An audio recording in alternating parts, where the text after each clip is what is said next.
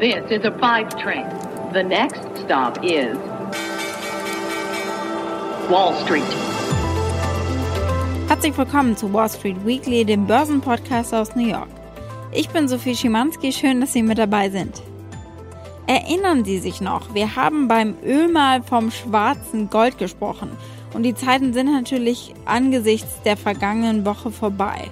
Der Ölpreis ist letzte Woche zwischenzeitlich auf 0 und dann sogar ins Negative abgerutscht. Also Ölproduzenten haben Abnehmern bis zu $40 gezahlt, um die Suppe loszuwerden. So, und wenn Sie jetzt Probleme haben, sich das vorzustellen, dann sind Sie nicht alleine. Präsident Trump konnte es bei einer Pressekonferenz im Weißen Haus letzten Montag gar nicht fassen, als ein Reporter ihn auf die negativen Preise im Terminmarkt für Öl hinwies. U.S. crude futures today went below zero, went into negative territory. Went negative? Yeah. Like interest rates, they go negative. 2 Tage später ging es übrigens wieder nach oben und den Rest der Woche auch. Es scheint keinen Sinn zu machen. Diese Kursbewegungen, die liegen vor allem an Spekulanten. Der Ölmarkt ist gerade von allen Seiten unter Druck, von der Nachfrageseite und von der Angebotsseite und vom US-Präsidenten, der steigende Preise will, auf einmal. Wenn der US-Präsident eine 180-Grad-Wende vollzieht, öffentlich, dann lohnt es sich genauer hinzuschauen. Eigentlich war Trump jahrelang Fan von niedrigen Ölpreisen. Günstiges Öl kann Schmiermittel für die Wirtschaft sein, klar.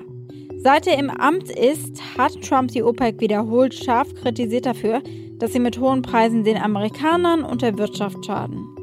In der Vergangenheit hat Trump die OPEC fälschlicherweise, muss man dazu sagen, als Monopol bezeichnet, das aufgelöst werden müsse.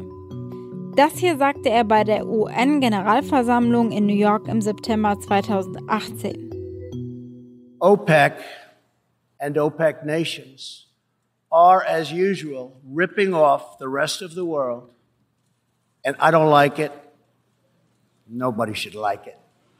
We defend many of these nations for nothing, and then they take advantage of us by giving us high oil prices. Not good. We want them to stop raising prices. We want them to start lowering prices. We are not going to put up with it, these horrible prices, much longer. Doch ein niedriger Ölpreis schadet Ölproduzenten und kostet Jobs in der Ölindustrie. Die US-Ölindustrie ist mächtig. Trump braucht ihre Unterstützung, um bei den Wahlen große Bundesstaaten wie Texas zu gewinnen. Wohl wissend verlangt er nun einen steigenden Ölpreis und umfassende Produktionsdrosselung, um ihn zu erreichen. In einer seiner jüngsten Pressekonferenzen feierte er die Entscheidung der OPEC Plus, die Fördermengen zu drosseln, um den Preis so nach oben zu treiben. Russia talked about 10 million barrels. Russia and Saudi Arabia are fighting over this, and as everybody knows, it's really killing an industry, hurting Russia badly, hurting Saudi Arabia badly. It may be 10, and it may be more than that. I was actually told it may be 10, as I told somebody before. It may be 10, and it may be more than that. Maybe it's 15. Wir schauen uns jetzt gemeinsam an, was die ölfördernden Länder wie Saudi-Arabien und Russland, die OPEC Plus, im Schilde führen und wie lange der Ölpreis so niedrig bleiben wird. Denn auch wenn er nicht mehr unter 0 oder auf 0 ist, natürlich ist er immer noch rekordverdächtig niedrig. Ich spreche mit Antoine Ha vom Center on Global Energy Policy an der Columbia-Universität. Er ist Gründer und Chief Analyst bei Kairos, einer Datenanalysefirma für den Energiemarkt. Und dann habe ich mit Mark Mills vom Think Tank Manhattan Institute gesprochen. Dort beobachtet er die Energiemärkte. Und dann erzählt der Ölhändler Jeff Grossman, der hat 40 Jahre lang auf dem Parkett der NYMEX gearbeitet, also da, wo der Ölpreis von der Marke WTI entsteht. Und auch heute liefere ich Ihnen ein kurzes Update aus New York und wie wir uns gerade im Kampf gegen Covid-19 schlagen. Der Ausbruch von Covid-19 belastet die Wirtschaft rund um den Globus auf unterschiedliche Art und Weise. Und wir haben ja auch schon über einige Auswirkungen gesprochen. Die Nachfrage nach Öl ist in den letzten Wochen weltweit um schätzungsweise 30% gefallen. Einen solchen Einbruch hat es noch nie zuvor gegeben, nicht mal in den beiden Weltkriegen. Selbst erfahrene Ölhändler wie Jeff Grossman sind geschockt. Er hat fast 40 Jahre Berufserfahrung. Grossman hat die Ölkrisen in den 80ern auf dem Parkett erlebt, den Golfkrieg, volatile Ölpreise in der Finanzkrise und die Ölflut von 2010. Aber negative Preise hat es nie gegeben in dieser Zeit. It is as insane as I could have ever imagined. There have been runaway markets in certain cases, but never this extensive for this long. This is unprecedented. When you're talking about a market that goes virtually to almost a third of its value in a short amount of time, that is very scary for everyone involved, for producers, for traders. Again, I can't remember a time, and I've always said, you always think you're never going to be surprised. Well, the way the market traded is a surprise to everybody. Vor der Küste Kaliforniens, in den Gewässern von Long Beach bis zur Bucht von San Francisco, kreuzten letzte Woche 3 Dutzend Öltanker, beladen mit einer einst wertvollen Fracht, die gerade niemand haben will und die niemand lagern kann. Vor allem die Speicher in den USA sind voll bis fast oben hin. Antoine Haar vom Center on Global Energy Policy. The potential for optimizing available capacity is reduced. You actually have less capacity than in normal times because everybody is looking for spare capacity at the same time. So you have tremendous competition and you have the emergence of bottlenecks. Everybody is trying to channel the oil to the same storage tanks, and the capacity of the system to carry the oil, the pipeline capacity, the shipping capacity is limited, and you have the emergence of bottlenecks that prevent the full optimization of storage, and that creates backlog, backup that really backs up supply and creates the potential for depressed prices in specific markets. Teilweise bezahlten Ölproduzenten Käufer also dafür, wenn sie ihnen nur das Öl abnahmen und lagerten. Die Preise sind in der vergangenen Woche aber nicht nur gefallen, sie schwankten auch stark. Das liegt nicht nur an der fehlenden Nachfrage. Es liegt auch daran, wie der Ölpreis entsteht. Und das geschieht am Terminmarkt, dort, wo Jeff Grossman als Händler 40 Jahre lang Futures fair und gekauft hat. Dort handeln Investoren Papiere über den Kauf und Verkauf von Öl oder anderen Rohstoffen zu einem vorher festgelegten Preis. Grossman musste dem Käufer einen Verkäufer finden und andersrum. Und das lautstark und mit vollem Körpereinsatz. I was the person they found me. Granted, they did ask my advice or whatever, which I, gave sometimes begrudgingly, but I really was the facilitator of a trade. If we had a buyer, I had to go into the open market and find a seller. Same in reverse, a seller to find a buyer. But it wasn't, let's say, it was an open outcry market. So I wasn't definitely dealing with one individual in particular to get the other side done. I was there to get it at the best possible price. Am Terminmarkt wird also spekuliert mit dem Ölpreis. Der Preis der WTI Mai Futures fiel vergangenen Montag auf gut minus $37 pro Fass. Das bedeutete, dass es deutlich mehr Verkäufer des Papiers gab als Käufer. Der Großteil der Anleger wollte aus dem Papier heraus, egal zu welchem Preis, denn es war keine gute Anlage mehr. Eine Lieferung des Öls im Mai wollten sie erst recht nicht, also liquidierten sie das Papier. Reihenweise.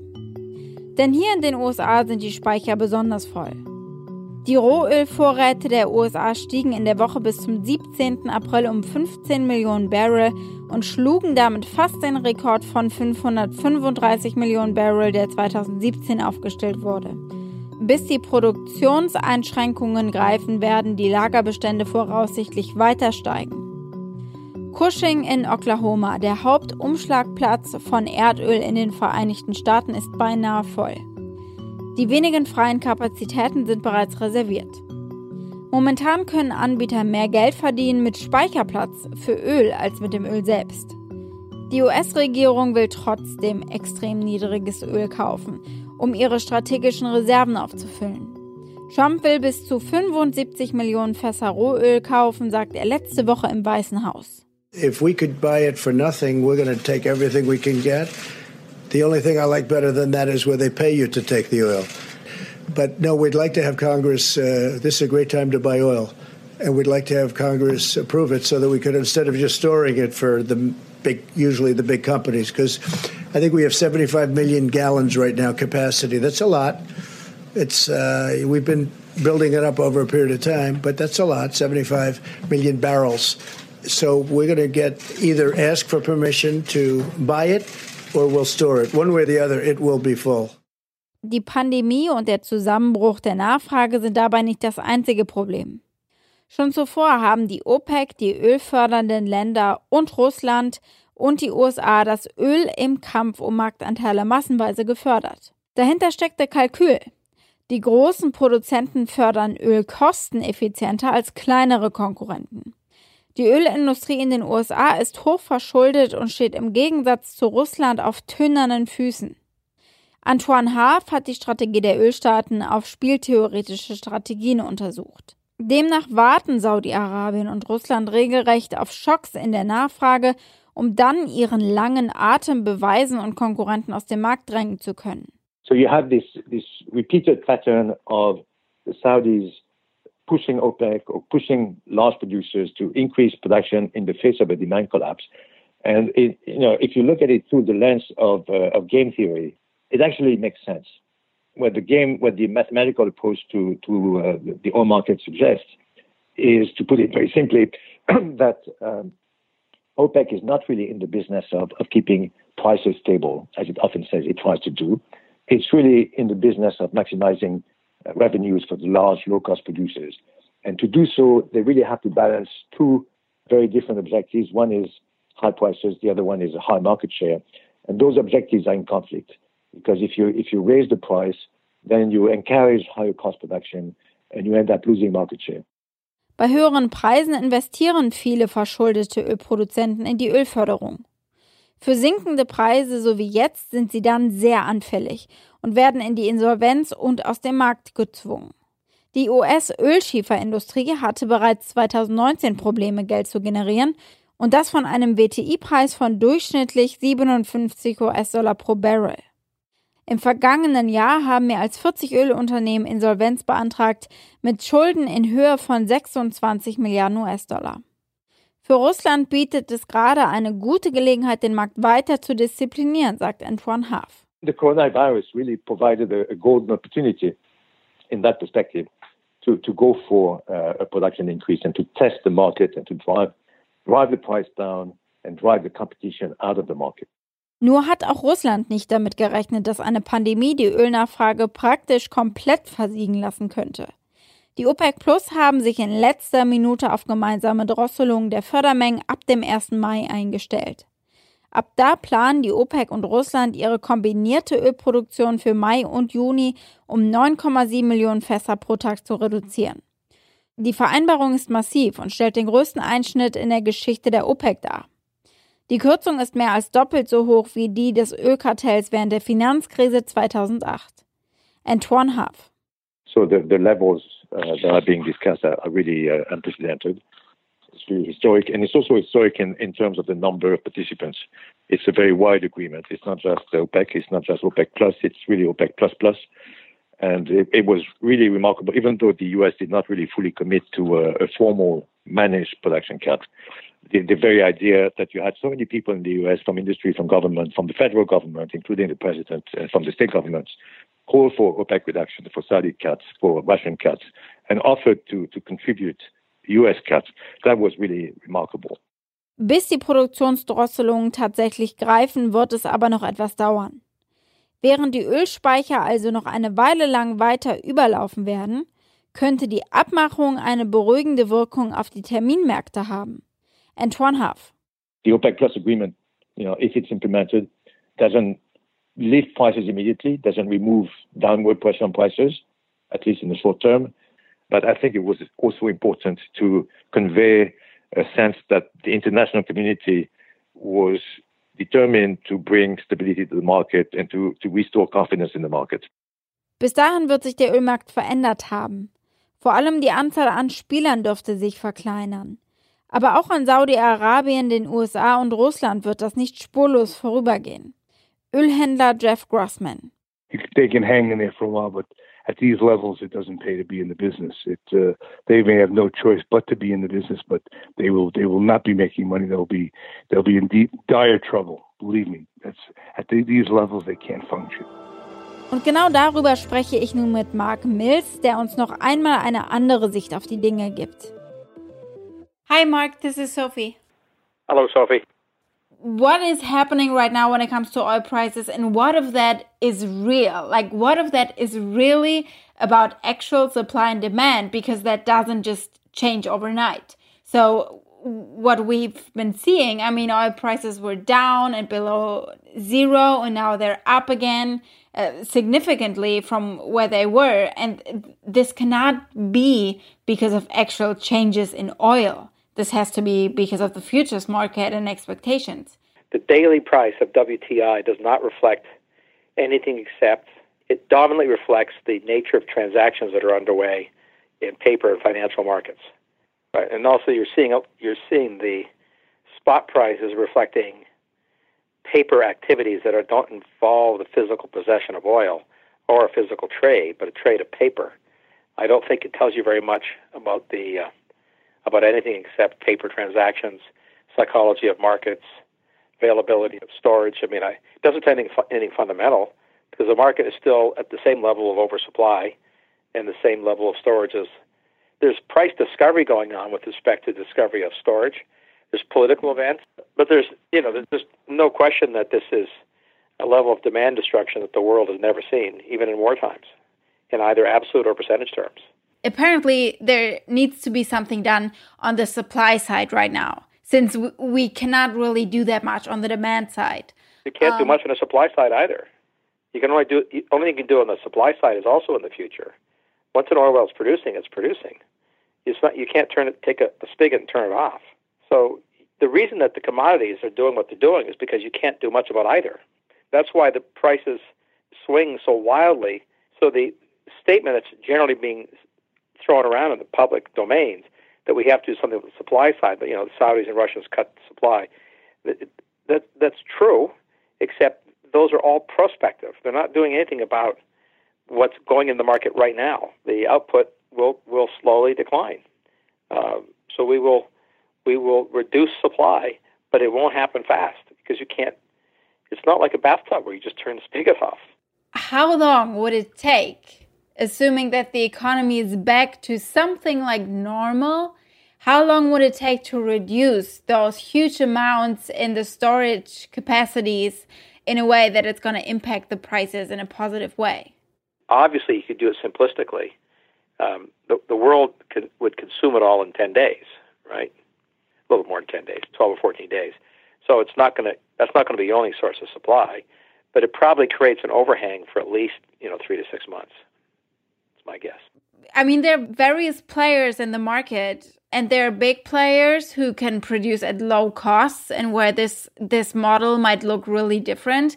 But in the end, what's going on right now, I am assuming it's going to change the oil industry in a big way. And Saudi Arabia, Russia, the US, they're just going to be able to push smaller countries out of the market. You're right. I mean, a lot of small countries need high-priced oil and access to tankers to get their oil out. You've got a lot of tankers just being rented by Saudi Arabia and others as storage, so they're not available to move oil out of the small countries. There might even be some strategic background of pushing competitors who cannot go low cost for as long over the cliff, if you want. But at the same time, and you mentioned that obviously this kind of oil price is definitely harmful to Saudi Arabia, to Russia. So how bad is what is happening right now for those countries? We have to guess if Saudi Arabia is willing to spend $400 billion, because they're not going to stop funding their economy and risk a revolt, so that it could be very expensive for them. Same for Russia. That's a political guess. It's not a market guess. It's purely a political guess. But isn't there maybe a point of saying that is short-term pain, but in the long run, you're gaining market share? Yeah, you're losing revenue. I think that was the calculus. I think that's why they did it in January. I just don't think they expected. I think it's pretty clear no one expected the world to shut down and have that much demand destruction. I think when Saudis and Russians did what they did, they clearly did it. In fact, we have, as you know, leaked so-called confirmed statements, assuming we believe them, that the Saudi oil minister was saying, good, this destroys shale business in America, that's good. And one suspects many in the Saudi realm feel the same way. So that's why you do it. You discipline the market. It's just obviously they didn't expect it to do this, to be in this free fall. And the fact is they can't cut production enough in the short term to make much difference. I mean, the forward price of oil may move up a bit. So you're right. I mean, this is back to the politics. Their calculus may be, we'll just live with a couple more months of this and see who we can flush out, who we can scare from not coming back in the U.S. business. Because the more people that exit the United States, the better it will be for Russia and Saudi Arabia on the other side. I agree. You just mentioned how many they can push out. Do you think there are any reasonable expectations that one can have about that, what it's going to do to, for example, the U.S. Shale oil industry, since it's different? It's able to produce at a cheaper price, so it might work differently. Do you have expectations for this particular industry, looking at what's going on in the markets right now? I think it will almost certainly cause us at least as much bankruptcies as it did last time in 2014, probably more. The wild card, which is now a pure judgment call, is what happens on the other side as demand starts to come back. Do people invest again in shale and resurrect it? Do people buy those assets? And why would you? My speculation is the assets will get bought, and the reason they'll get bought is twofold. The world's demand for oil will recover. It'll take a long time to go back to where it was, but it will recover to the new low, if you like, of world production as the decline curve sets in. And the U.S. shale fields, the high-quality ones, will be cheaper in the future than they are today to buy, and cheaper than they are today to operate because of technology. So as technology keeps getting better, the assets become more valuable, not less valuable. Brent is following slowly. It's kind of following the trend of WTI, but it's not as strongly. Why is that? Right. Because WTI basically reflects the ability to store at Cushing, and Cushing is nearly full. So Cushing itself is not that at storage capacity. It's near its record. There's more oil capacity there for storage, but nobody likes to use it up. They have to have a physical place to put oil if they need it. So that's why Cushing. Whereas globally, there's other places oil can go and put in storage. So the world has storage that's not WTI. Cushing is pretty full because it's in the middle of shale fields. So it's a good example of how disconnected the U.S. market can be from global market. I just listened to the press conference of Donald Trump from Monday, I believe, and he said something like renting out storage capacities and making money off of that. What kind of storage capacities is he talking about in the U.S. right now? Where are they? I think there's more available than is publicly stated. Then we have a fair bit of storage, but it's really, if you think about it, it can only absorb 2 or 3 weeks of overproduction, and then the Sproes fill.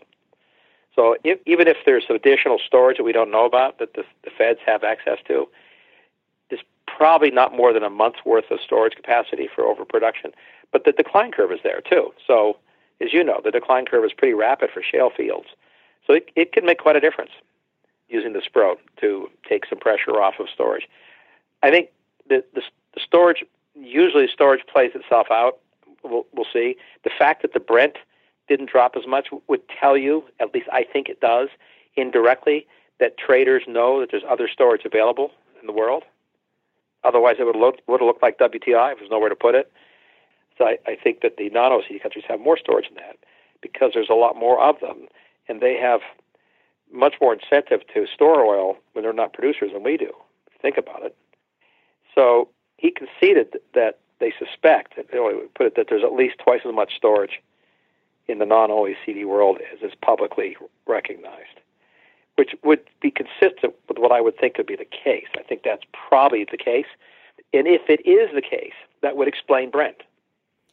Is there anything that Trump can say that would help? I mean, he has been talking a lot about the oil price, and I'm just wondering if this has any substantial or can have any substantial effect. Especially when we talk about the futures market, it is about sentiment. It is about political news. Yeah. So is there anything that he could do? Maybe be more, I don't know, trying to enforce more supply cuts, or is there anything he can do or say? So first, I'm glad he's not enforcing supply cuts, and I'm glad he keeps saying that's happening naturally. I think he's saying the right things. I don't know that he could do anything more than he's saying. He's renting space out for stores. I think the only other thing he could say is that I'm a director of the Department of Energy to find out if they could expand storage capacity. If we need to store oil to make sure our companies can sell it even at low prices so they have some cash flow, I'll do that. I guess the other thing he could do is decide that the oil industry is a strategic asset and provide the same kind of financial backstop to oil production as you do to the mortgage markets. You know, you don't want to have banks collapse because they're strategic to the economy. If we believe that not being subservient to Saudi Arabia is strategic, you could do things like that. I think it would be difficult to do with this Congress. So I don't think he could do anything about it until and after the election. If the Republicans get the House, they'd have a shot at it. But no Democrat-controlled House is going to do what they would consider a bailout for the oil industry. It's a long way of saying, yes, he could do something additional. I'm not sure the time is right to do that. I mean, it's a lot. We're talking about a lot of jobs. That's what I'm thinking. Well, yes, and so that's the issue, is that if he looks at the magnitude of the jobs, if all these companies go bankrupt, then I've got people, millions of people who are going to have to be going on unemployment versus backstopping the companies. But the challenge is you have to think whether or not the money will keep the jobs. This is the difficult part. Whether injecting money into it will keep people employed. It's not always the case. You can inject the money. It doesn't necessarily still have to lay people off, but you're really making the calculation to be lay off 100% or 50%. And I think that's really what the calculation is going to be. And that's a hard one to justify, putting money into private markets, but that's essentially what we're going to be doing. Mark, thank you so much. That was a really interesting and helpful conversation. Thank you. Appreciate it. Thank you. Take care. Have a good day. Bye-bye. How you doing, New York? Dazu habe ich 2 Studienergebnisse für Sie rausgesucht. Und die sagen sowohl was über die Zeit vor als auch nach Corona aus. Wir haben begonnen, immun gegen das Virus zu werden. Zumindest wenn wir diesem Verhältnis hier Glauben schenken. 1:5. Einer von 5 New Yorkern hat Antikörper. 20% der rund 1300 Menschen in New York City, die diese Woche auf Coronavirus-Antikörper getestet wurden, hatten sie. Die Ergebnisse stammen aus einer staatlichen Untersuchung, bei der insgesamt 3000 Menschen im gesamten Bundesstaat New York getestet wurden. Auf den gesamten Bundesstaat bezogen ist die Immunität etwas geringer. Es sei trotzdem unklar, wie aussagekräftig die Ergebnisse seien, räumt Governor Andrew Cuomo ein. Es ist nicht klar, wie genau die Antikörpertests insgesamt sind. Eine weitere Studie zeigt, dass es außerdem weitaus früher Fälle in New York City gegeben hat. Forscher der Northeastern University haben die Ausbreitung modelliert. Als der erste Fall offiziell bestätigt war am 1. März, trugen schätzungsweise bereits knapp 11.000 New Yorker das Virus. Warum das wichtig ist? Dazu hier Governor Andrew Cuomo in einem TV-Interview letzte Woche Donnerstag. Well, look, it's an eye-opener. I think it's important because we have to do a retrospective on this because I'm afraid it's not only in the past, it's going to be in the future. Look, we're learning.